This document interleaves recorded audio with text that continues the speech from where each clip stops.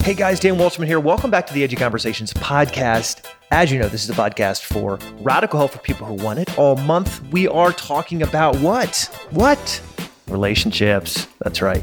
King of relationships right here. No. Just kidding, please. That's never a crown. Well, I shouldn't say never. It's not a crown I'm wearing right now, but it's one I'm working on achieving. I guess if I'm a Boy Scout, I'm the guy trying to get to that achievement medal. As you know, in January, we talked a lot about purpose. What's your purpose? What is your purpose? How are you being purposeful? And then in February, we jumped over to commitment. We talked about being committed. What does it take to be committed? How can you be committed? And then in March, we dove and are diving deep into this idea of personal relationships. And we spent a couple podcasts really digging into the icky, sticky personal stuff of why we get bogged down in these relationships that just tear us apart. And I was thinking of an aspect of healthy relationships this morning that made me want to jump back into the studio and record a brand new, fresh episode for you. And it was this. As I was thinking about relationships, I thought, we all want to have great relationships. But day to day, what gets in our way from having great relationships isn't that we're mean, nasty people, usually. It's usually more common that what stops us from having great relationships is our mental baggage. I was a young teenager, I think, when my mom first made a comment that stuck with me. And she said something like this. I think something was going on with her parents. And she said, mental disease runs in our family, And I was thinking, no, I don't know. And then my second question was, inside my head was this, so what does that mean? What does that mean for me? As I got older, I discovered that I had these moods and I had these feelings of inadequacy. And I learned that at times I just wanted to burn the whole fucking place down, right? I just felt so hopeless and helpless. And then I learned that was something called depression. And my depression may be different than yours, and yours may be different than 1,000 other people. But a lot of people struggle with it. And one thing I've learned is that 2 out of 3 people who suffer from depression never get help. And this isn't a PSA on getting help or on depression, but the truth is how you feel about yourself. That's a chemical thing, right? That whole chemical process of depression. It's chemical, right? It's not just some foo-foo thing you can snap out of with some magic. It's chemical. It's real. That impacts your relationships. And there are times where I know I'm in a funk. Maybe you're in a funk. Some of it may be depression, some of it may be some other stuff.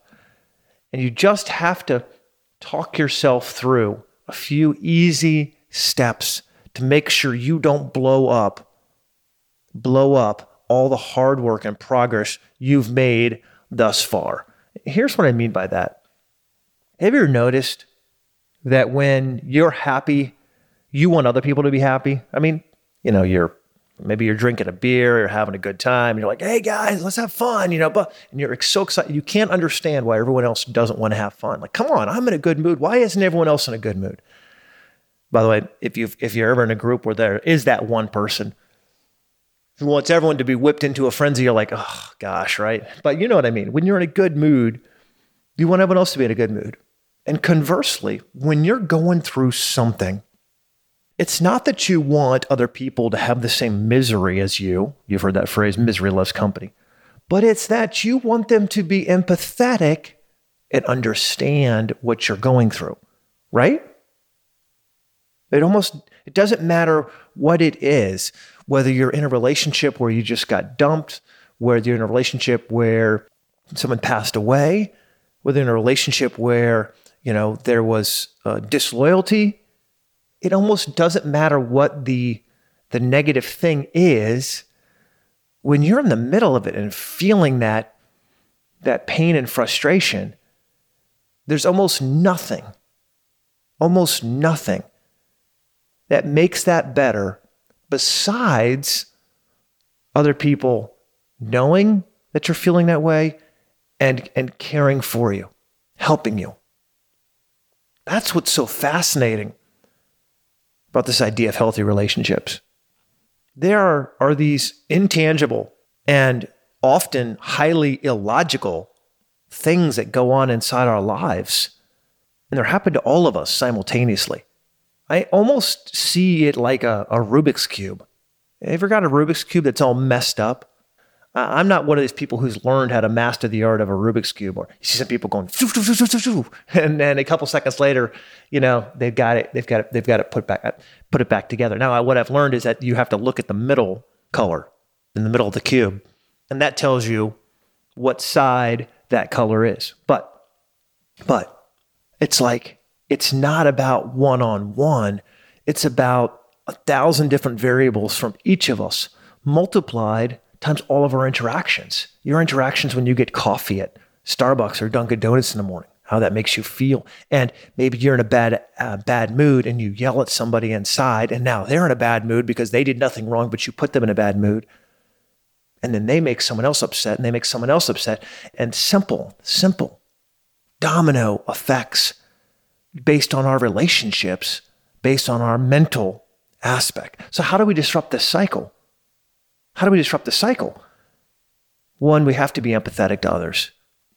We have to be willing to cut people a break, give them some slack, whatever you want to call it. You're not the only one going through something.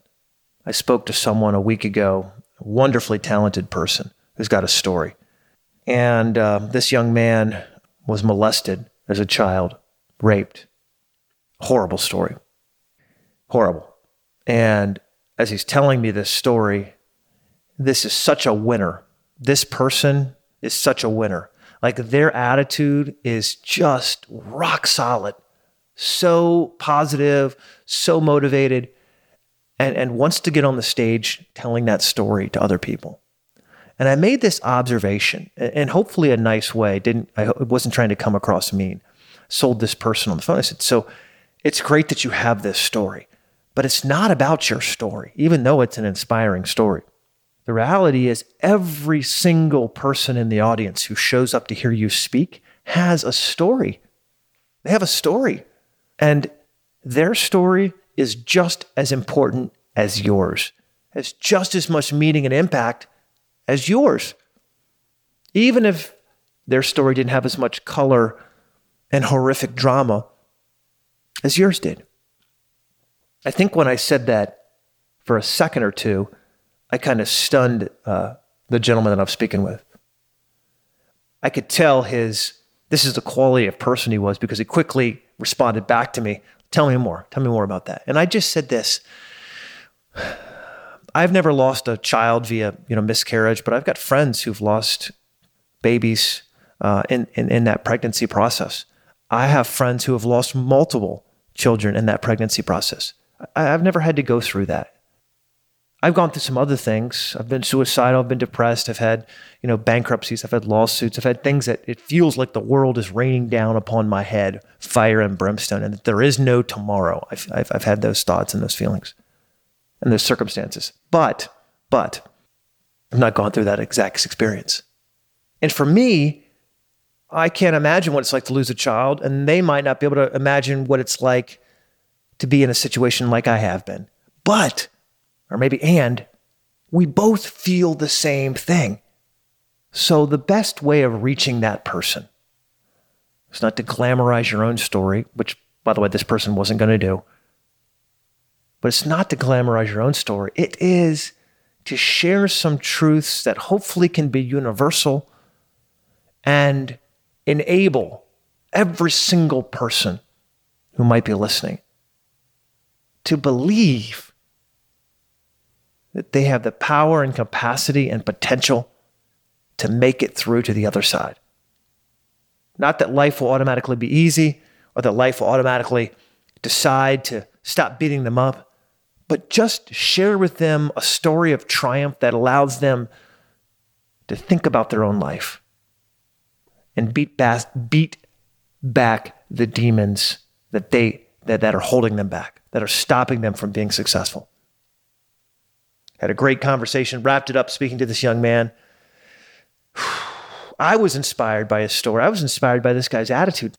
Speaking about kind of the mental aspects of healthy relationships, this person made my day just in listening to their attitude, their outlook, their impact on the world that they are going to bring in some magnificent ways. It's going to be truly, truly, truly amazing. So a couple lessons for us all to remember.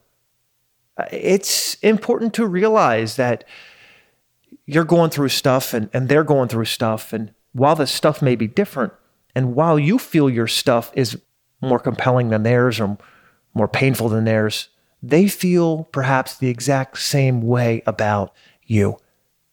Now, what does that mean for us? Spend 11 minutes to get to this one point before we wrap up. It means this. We can't just blow people up because we're having a bad day. We can't say mean and nasty things to people because we're having a bad day. We have to work on being more empathetic. All of us, me, you, everyone. We have to work on being more empathetic. We have to stop ourselves, hold back when we know that we want to say something that's horrific. Why? Not because we're perfect people and pretending to be something that we're not, but because we know that someday we'll be in that position. We'll be in the position where we'll want other people to do the exact same thing for us. The exact same thing. So short lesson, powerful lesson, something I've been thinking about.